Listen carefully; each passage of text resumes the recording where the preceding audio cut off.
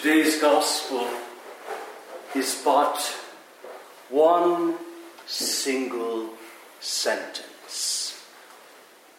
The shortest Gospel, in fact, of the whole liturgical year.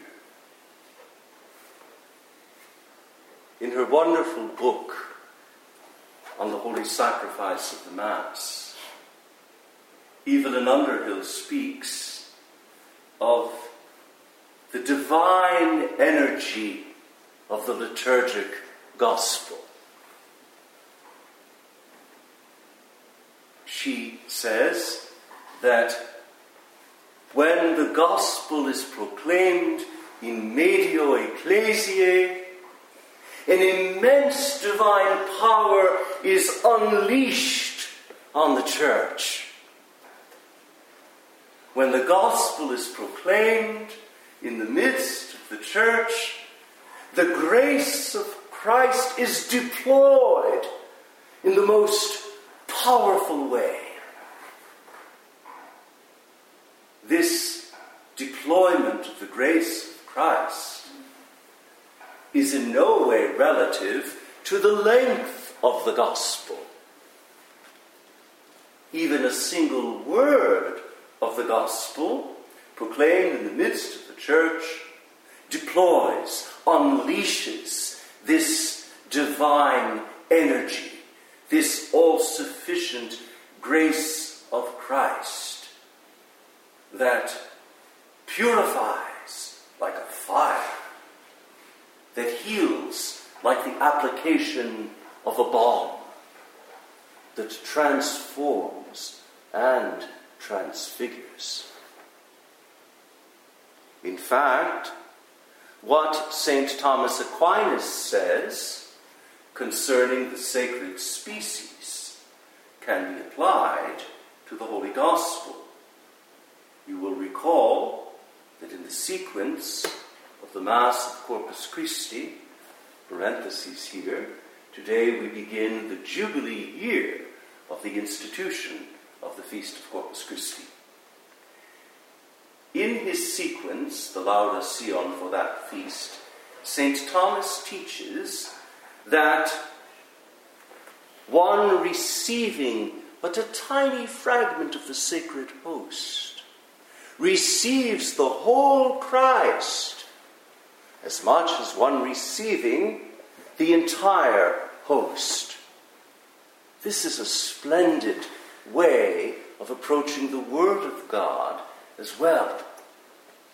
It's not the quantity of sacred scripture that we ingest that makes it purifying and healing and transforming.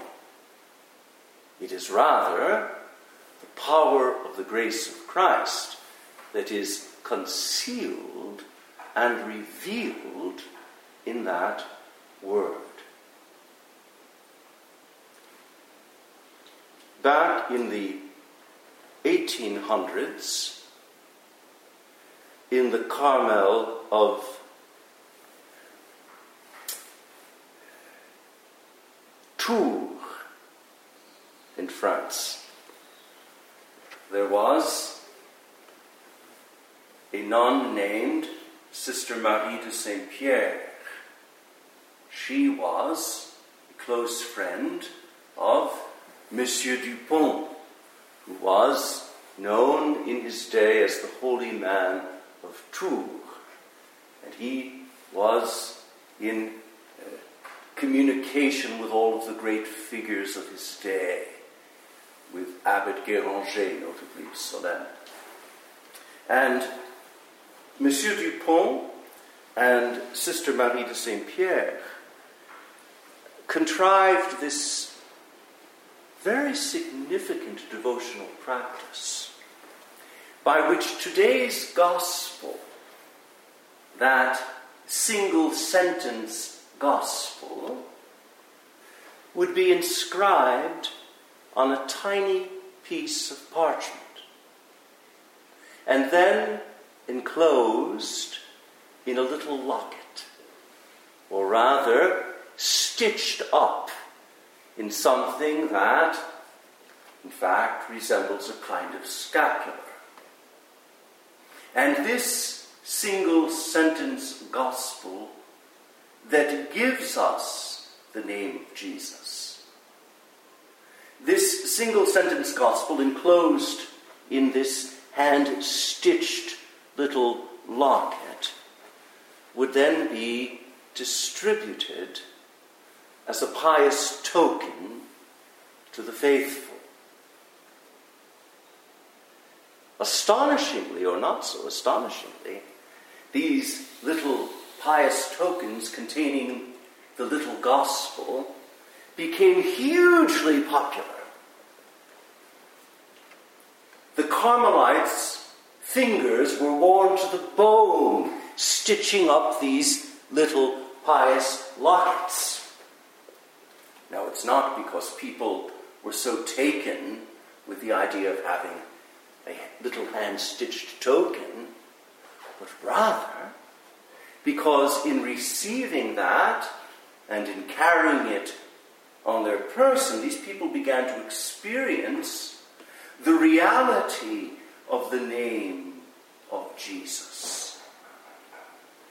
Jesus, God saves, which means God stoops down to us to lift us up out of the muck and misery of our lives. God would rescue us and hold us, pressing us against his heart. God saves means God makes whole what is fragmented. How many times have you had the impression of your life falling to bits? I've had it. And when one has that impression that one's life is falling to bits, that one is coming apart, as it were, the name of Jesus brings us back together, restores wholeness, restores integrity, purifies, disinfects the scars left by old sins. Sometimes, long after we have stopped sinning in a particular way, there is a residue of those sins that remains infected. And every now and then we experience, spiritually, a kind of low-grade fever. I don't know if you've ever had that experience, but a kind of low-grade spiritual fever. Not burning with the love of God, but an uncomfortable sensation that would indicate that this old wound that we thought healed is in fact still infected. When the name of Jesus is applied like a balm to that wound, the power of that holy name disinfects the wound. There is no more efficacious spiritual disinfectant than the adorable name of Jesus. For years now, I have taken to saying hundreds of times in the course of the day that beautiful invocation prayed by the English and Irish martyrs that even today is inscribed in the Martyrs' Chapel at Tyburn on the replica of the gallows. Jesu, Jesu, Jesu, esto mihi Jesus. Jesus, Jesus, Jesus, be to me a Jesus. Which means, Jesus, Jesus, Jesus, do for me and in me what thy name signifies. God saves. The invocation of the name of Jesus, the Eastern monastic fathers teach us this eloquently. The invocation of the name of Jesus not only disinfects, not only heals, not only purifies, but it is transforming, transfiguring, and I shall even say divinizing.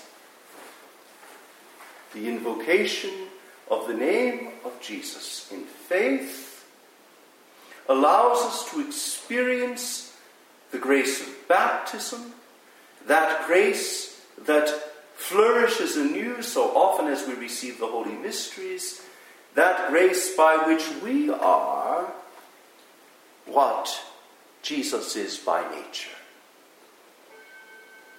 Sons in the Son. Sons who are cherished, cared for.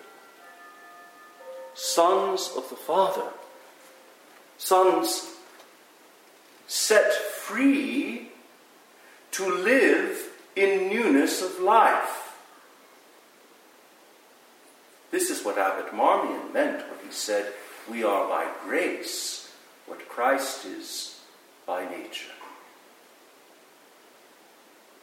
And so this little gospel of today, even if you don't have it transcribed on a tiny piece of parchment and stitched up in a locket to carry over your heart, you can do better than that.